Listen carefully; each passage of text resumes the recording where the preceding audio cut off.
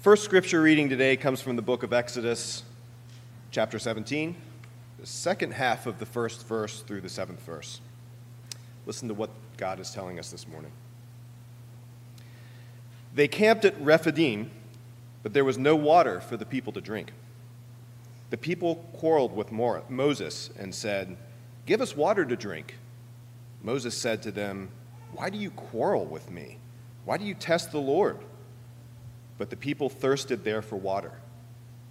And people complained against Moses and said, "Why did you bring us out of Egypt to kill us and our children and livestock with thirst?" So Moses cried out to the Lord, "What shall I do with this people? They are almost ready to stone me." The Lord said to Moses, "Go on ahead of the people and take some of the elders of Israel with you. Take in your hand the staff with which you struck the Nile and go. I will be standing there in front of you on the rock at Horeb. Strike the rock, and water will come of it, so that the people may drink." Moses did so in the sight of the elders of Israel.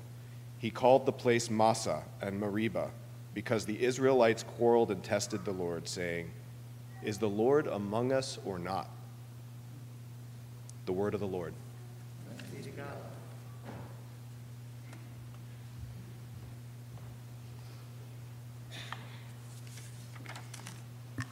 Our second scripture reading this morning comes to us from the book of John, chapter 4, verses 5 to 21, and also verses 23 to 26. Let's listen again for a word from God. So he came to a Samaritan city called Sychar, near the plot of ground that Jacob had given his son Joseph. Jacob's well was there, and Jesus, tired out by his journey, was sitting by the well. It was about noon. A Samaritan woman came to draw water, and Jesus said to her, "Give me a drink." His disciples had gone into the city to buy food. The Samaritan woman said to him, "How is it that you, a Jew, ask a drink of me, a woman of Samaria?" Jews do not share things in common with Samaritans. Jesus answered her, "If you knew the gift of God and who it is that is saying to you, 'Give me a drink,' you would have asked him, and he would have given you living water." The woman said to him, "Sir, you have no bucket, and the well is deep. Where do you get that living water?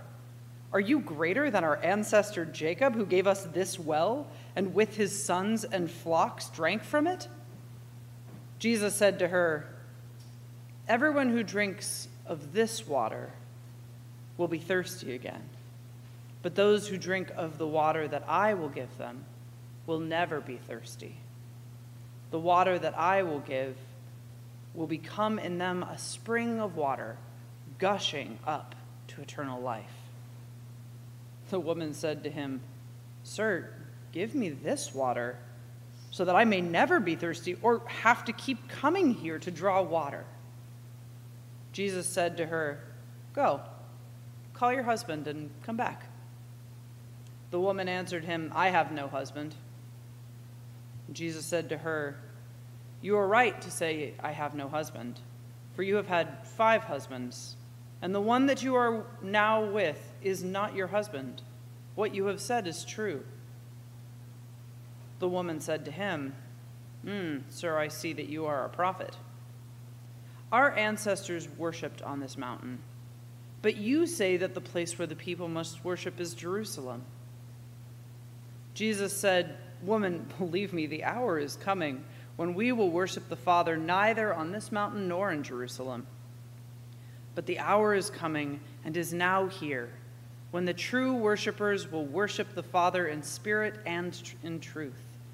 For the Father seeks such as these to worship him. God is spirit, and those who worship him must worship in spirit and truth." The woman said to him, "I know that the Messiah is coming, who is called the Christ. When he comes, he will proclaim all things to us." Jesus said to her, "I am he, the one who is speaking to you." The word of the Lord.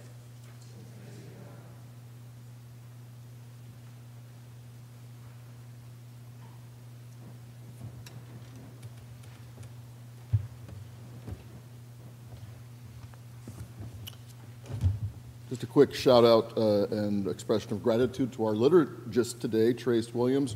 Might not be familiar with his face. He's usually up there doing the live stream. So it's great to have him in the front of the sanctuary with the rest of us this morning. Let's pray together. May the meditations of our hearts together this morning on this Lenten Sunday be acceptable in your sight, O Lord, our rock and our Redeemer. Amen. This might surprise you because I am a wordy person, loquacious even, tend to talk a lot, especially on Sunday mornings. But I have to admit to you, I am terrible at small talk. My wife is the queen of the cocktail party. I stand by the cheese and just wait for it to be over. I'm not good at it. I blame my upbringing. I was taught as a military kid to look a person in the eye, to smile at them, and to give them a firm handshake. But also I was taught to worry a little too much about whether or not I was being perceived as polite. So I'm thinking about all of these things when I'm doing small talk about nothing. And so I'm really not very good. I'm better in my professional kind of conversations talking about, I guess, things that matter, not the weather. But some people are really good at it, and I admire them. Even a coffee hour for me, it's a little exhausting. I have to go home and take a nap. Just because of the, what do I say? How am I doing? Is there something on my lip or my teeth? I don't know. Nicholas Epley is a professor of behavioral science at the University of Chicago who carried out a very interesting study on human interaction, specifically the human interaction that we call conversation. Epley and his colleagues compiled a list of shallow versus intimate conversation starters. Some of the shallow ways to start a conversation, think coffee hour or cocktail hour, is you walk up to somebody and you say, well, what do you think about today's weather forecast? Or, hey, what's your favorite TV show you've streamed in the last couple of months? Or perhaps something like, what do you have planned for later this afternoon? On the other hand, they found that some of the more intimate ways to start a conversation, which lead to more meaningful interactions, which we're all looking for, are something like, tell me, what would constitute a perfect day for you? Or, what in your life makes you feel most grateful? Or who in your life makes you feel most grateful? And finally, another example of intimate conversation starters, what's one of the most meaningful memories of your life? And why is it so meaningful to you? Epley's work has shown that even short, meaningful conversations with strangers, not people we already know, people we may not know very well, these kinds of conversations improve our sense of well-being and make us feel more connected, not only with others, but with ourselves.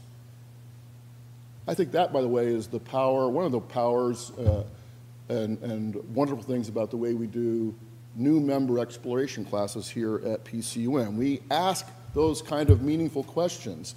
And it's always a little bit awkward to start because we're not used to sort of talking to one another, especially people we don't know very well, at that little bit more deep level, more meaningful level. It's fascinating. But here's what Epley said or concluded after this study. They looked at 1,800 people as these 1,800 individuals went through 12 conversational experiments and then recorded the people's reactions afterwards. And Epley concluded that there are two primary reasons why we avoid starting meaningful conversations with strangers, or people we don't know very well. He says, and I quote, people greatly overestimate how awkward it's going to be to hold a deep conversation with someone they don't know well, and people routinely underestimate how much other people care about us and what's on our minds. It's fascinating. We overestimate how scary it's going to be to talk to somebody we don't already know. So at coffee hour, we keep talking to people we already know. Don't do that. And we underestimate how much those same people we don't know or don't know very well actually do care about us, about how we think, how we feel, if we'll just give them a chance.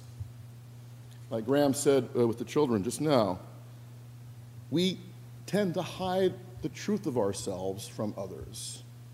And we do it by anticipating the worst, overestimating how bad it's going to be honest with someone, or at least to go to a deeper level with someone, and underestimating the fact that they may actually find value in talking to us.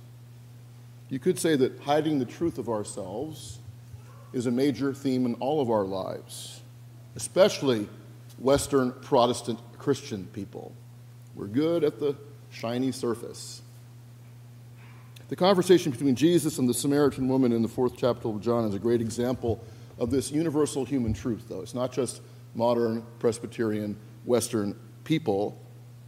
Early in John's gospel, somehow this author connects the eternal Word made flesh who dwells among us, the creative force of the universe, God in whom, through whom, and by whom all things were and are made. John, in an amazing way, connects that reality, that God, with each one of us, with you and with me. And John does it in a very different way than Matthew, Mark, and Luke do. This ingenious scene starts this amazing and unique gospel. Just early on in the 4th chapter, we have this opportunity to know who Jesus is because he tells that woman, and through her, us. In the other Gospels, he keeps it a secret, especially in Mark. God's self-offering to the universe, to you and me, the creative force that makes the world go, now is meeting us face to face at the well. He goes through this town of Sychar in Samaria, and before we even read any farther into this 4th chapter of John, you need to know, as Graham told the kids, that the antagonism between Jews and Samaritans has been going on before this scene and for generations, and it's going to be going on for thousands of years afterward. Check your history. You'll know and remember that the Assyrians conquered the northern part of what is today Israel in the early part of the 8th century BCE, and they carted off about 28,000 Israelites into what was now today Iraq in bondage. But there were some Jews who were left behind in Israel, and they intermarried with the local pagan Assyrians who also had settled there. And over time, that religious practice of their kind of Judaism began to differ greatly from what kind of came down as the historical winter kind of Judaism in Jerusalem and at the temple. Samaritans did and still do consider themselves the true religious inheritors of the practice of Judaism, the true ancient Israelites. They still think of themselves like that today. So Jews and Samaritans do not like each other. That's an important thing to understand as Jesus has this conversation with this woman today. Think Hatfields and McCoys. Think Democrats and Republicans. Think Philadelphia Eagles fans and everybody, right? Right? They just, nobody likes them, right? Got one right here in the front row.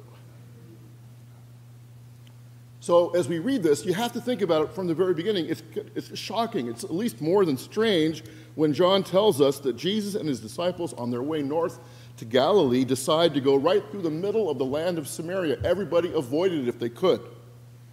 It was the shortest route, but not the most popular route, to go up north into Galilee.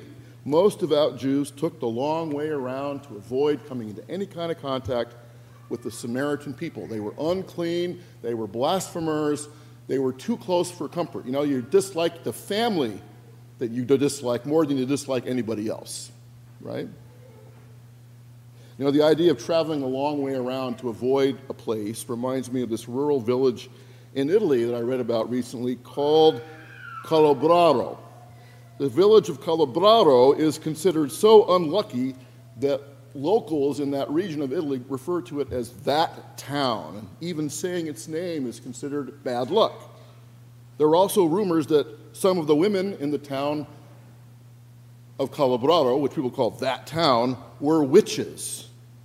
Supposedly, anthropologists and scientists who came to Calabraro to study and find these witches soon fell victim to bad luck, strange illnesses, unfortunate accidents. Their cars wouldn't start. So people learned that unless you lived there or had direct personal business to transact in that town called Calabraro, you avoided it. You just didn't go there. No one who didn't have to ever drove into or walked into or rode a donkey into this village. But people say any publicity is good publicity, right? The citizens of Calabraro found a way to turn their bad luck into profit. They built a tourism campaign around how horrible they were. And now thousands of people come every year to participate in festivals that celebrate the shadowy, witchy history of that town. It's really important to remember how shocking it is that John, the gospel writer, whom we're pretty sure is Jewish himself, presents this to Jewish readers, to a Jewish audience, that Jesus, who was super Jewish, who has just been introduced by John as the Word made flesh, who could turn water into wine and make anything change into circumstances that would be pleasant and acceptable, would choose this route to go through Samaria. It's not just a random fact, and it's not just a historical fact. It is an author's choice to tell us this so that we get set up for what's going to come next. And this Samaritan holy place, this town of Sychar, who knows how to say it, is a place that claimed to have Jacob's well, a 2,000-year-old reminder at that time of how much Jews and Samaritans differed from each other and hated each other. They both claimed the same religious heritage, the ancient Jewish heritage, but in different ways. It's fascinating that John, the gospel writer, uses this as evidence of the grace of God, that Jesus walks right into trouble, right into that town, to share himself with, to interact with, of all people, a Samaritan. It'd be like you leaving here today and going and talking with a Methodist, the worst. They have no theology. They can just sing. That's it. And not just a woman, a Samaritan. And not just a Samaritan woman, but a woman that other Samaritan women wanted to have nothing to do with. And we'll get back to that. Take a look again at what the Bible says. When you're reading the Bible and you want to understand what God's Word is, my first suggestion to my students and to anybody is read what's on the page. It's there for a reason. What's there and what's not there? We tend to try to fill in the blanks. Don't. He puts whatever's there for a reason. John, the author, tells us here today, what time of day is it? Don't look down. About noon, right? The sun's high in the sky. Jesus is tired. He sits down to take a rest by this ancient well. When this Samaritan woman approaches with her bucket to get water for the day. And Jesus, I like to think, because he wasn't so good at small talk either, skips the small talk and gets right to it. He asks her for a drink of water. Seems simple enough, except for the fact that men didn't talk to women publicly.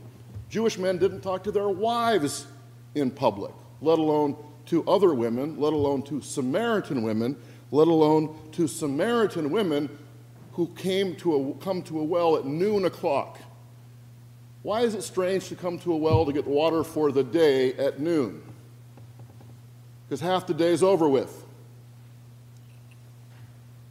she was avoiding the other women, and we find out why a little bit later as we read this story and this conversation between the two of them. He says, give me a drink of water. She says, why are you asking me for water? You're not even supposed to be talking to me. He goes, if you knew who you were talking to, you'd want living water. Well, she says, give me some living water. And that's the central issue of this Lenten season. Do you know who you're talking to? Do you know the gift of God that is right in front of you? And do you know who Jesus is? Let's start with the second question first. To the Samaritan woman, once she sort of realized he was more than just some thirsty guy sitting by the side of the road, Jesus is a prophet, somewhere up there, kind of special at least. She believed maybe he was sent to reveal some truth about God to her, to the world. But she, like we all do, tries to avoid any deeper kind of conversation because, let's face it, she's got a lot to hide. All she says is, I know that the Messiah, who is called Christ, is supposed to be showing up. And when he comes, he will proclaim all things to us. Everything will suddenly be made clear to us. And then Jesus, in response, doesn't kind of play at that level of sort of religious, he's coming, and Jesus says, that's who I am, the Messiah, the Christ. He uses the same phrase translated in English, I am, that is the name that God reveals to Moses way back in Exodus when Moses asks God's name. I am who I am is the best translation of those ancient Hebrew words. And remember, throughout much of his ministry, certainly in the Synoptic Gospels, Matthew, Mark, and Luke, Jesus reserves knowledge of who he is or who he thinks he might be for just his closest followers, people who are really trying to listen to him. In fact, sometimes he tries to prevent them from knowing or revealing his identity and his deity to others. In John chapter 3, which has a very famous verse, number 16, when Jesus talks to Nicodemus, in the middle of the night, Jesus doesn't reveal his identity to him, and Nicodemus is super religious, super faithful, super searching. He doesn't get it. But in this most unlikely place, and to one of the most unlikely persons you could imagine, Jesus chooses to reveal who he is. He is the anointed one, the Messiah. The Greek word for that is Christ. He has the truth. He carries the very presence of God. What the Samaritan people have been waiting for, what the Jewish people have been waiting for, what we're all looking for is here. Now, what Jesus means to the world, to all of us, is really so multifaceted, it's hard to sort of capture it. But a classic understanding of what he is to us and who he is sort of illustrated by a story about what happened in 1987 when a ferry was crossing the English Channel. Anybody taken a ferry across the English Channel before? I get seasick. I was super sick both times that I did it. It's too long. It made me think of D-Day in a whole different way, just because I was throwing up the whole time. I was going from Belgium to England just like this ferry in 1987, and that ferry this time, and that was only a few years after I last did it, capsized somewhere along in the route from Belgium west toward England. And as parts of the ship began to collapse and sink, at one point, a walkway buckled and started collapsing, leaving an almost 6-foot gap that the trapped passengers on the ferry had to negotiate to get to safety. And a 6'4" man named Andrew Parker did the only thing he knew how to do to help. He stretched his body across the gap and demanded and commanded that the passengers cross on his back to safety.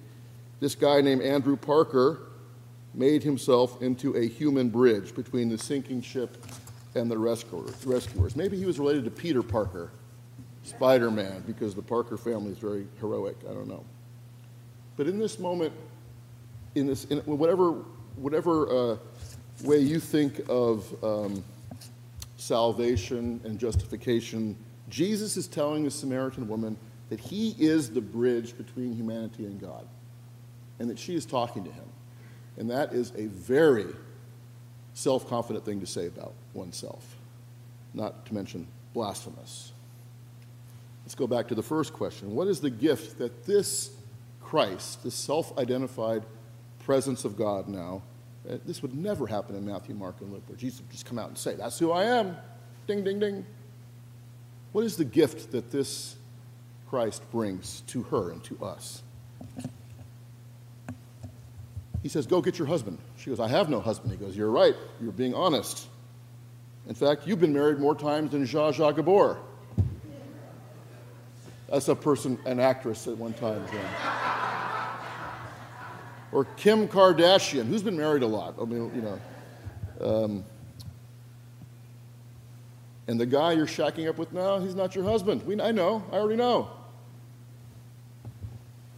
Isn't it scary when people know something about you and don't condemn you for it, don't reject you for it, don't vilify you for it in the way that you fear, or maybe even in the way that you deserve?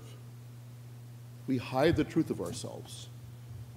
That human tendency is all through this text this morning. Early in John's Gospel, somehow we connect not only the very presence of God, the living Word made flesh, with us, but also with who we really are. Being honest about who we are is a gift, and it is a gift that only a few people in our lives are willing to give to us, to accept us as we are. It might be the biggest challenge anybody can put in front of us, is to tell the truth about ourselves. Think about last week, we talked about Abram receiving this call from God to get up and go and leave his family and all of his possessions, everything he's worked so hard for, his home, and just go. Or a little bit later in that same worship service last week, we talked about an even tougher call that Abraham, the ancestor of our faith, the one who didn't wait to figure out how it was going to work out, and am I going to have enough money if I do this and that? He just went. Even when God spoke to him and said, take your son up that mountain and be ready, if you need to sacrifice him. Abraham trusted God, and that was accounted to him as faith.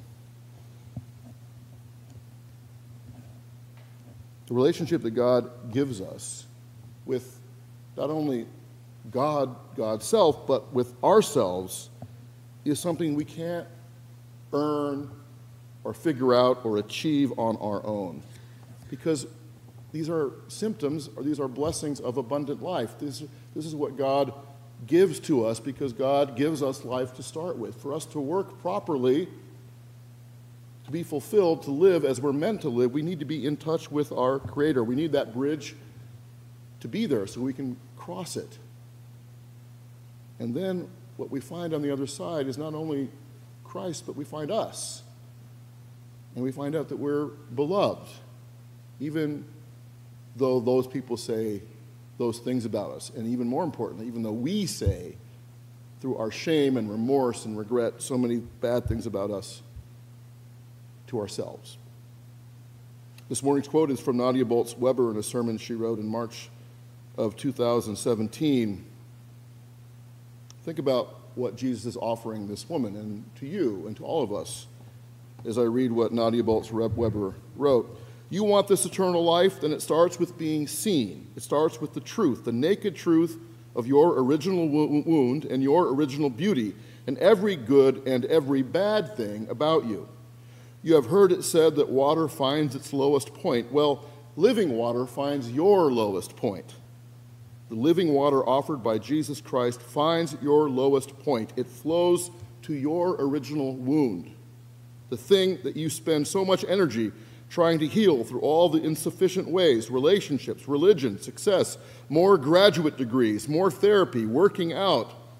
There are a million ways we try to use substitutes for God to try and make sure our damage is not seen. That's what Lent is all about. Moving closer and closer to a point where we're willing, like Abram, to sort of jump into this abyss of uncertainty and trust that we're going to be loved when we get there. Kierkegaard called it a leap of faith. Every time we confess on Sunday morning, we're taking that leap because we're being invited to be honest. One of the great commencement traditions at Harvard University, which I tell my wife is a nice secondary safe school. Sarah went there. I guess she couldn't get into Stanford. She's not here, so I can say that. On the morning of Harvard's graduation, seniors gather in Memorial Church to hear the minister offer words of solace and encouragement as they leave the yard to take their places in the world. I'm not going to mention how they wear top hats at their graduation because I find that hilarious. But anyway, I went to college in California, a more laid-back place. In 1998, the senior class heard the unvarnished truth from the Reverend Peter Gomes, who's now deceased, one of the giants of the last part of the 20th century in Christianity, I think. He was a minister at Harvard's Chapel, author of several books, including The Good Book. Was very popular in the late 90s. In his gentle and ringing tones, Peter Gomes always sort of brought to mind a cross between a Shakespearean actor and a TV sitcom character, kind of like an African-American Frasier, I always thought he looked like. And he always took no prisoners, and he didn't in this case. He said to the graduates, "You are going to be sent out of here for good, and most of you aren't ready to go. The president is about to bid you into the fellowship of educated men and women," and here Gomes paused and spoke each word slowly for emphasis. "You know just how dumb you really are." The senior class at Harvard cheered in agreement. And worse than that, Dr. Gomes continued, the world, and your parents in particular, are going to expect that you will be among the brightest and the best. But you know that you no longer can fool all the people, even some of the time. By noontime today, you will be out of here. By tomorrow, you will be history. By Saturday, you will be toast. That's a fact. No exceptions, no extensions anymore. Nevertheless, Dr. Gomes continued and promised, there is reason for you to hope. The future is God's gift to you, not your gift to yourself. God will not let you stumble or fall. God has brought you this far to this place so that you will not be abandoned or left alone and afraid. The God of Israel never stumbles, never sleeps, never goes on sabbatical. Thus, my beloved and bewildered young friends, do not be afraid. In his way, Gomes gave the same message to the senior class at Harvard that Jesus does to this woman at the well, and to you and to me. Thanks be to God. Amen.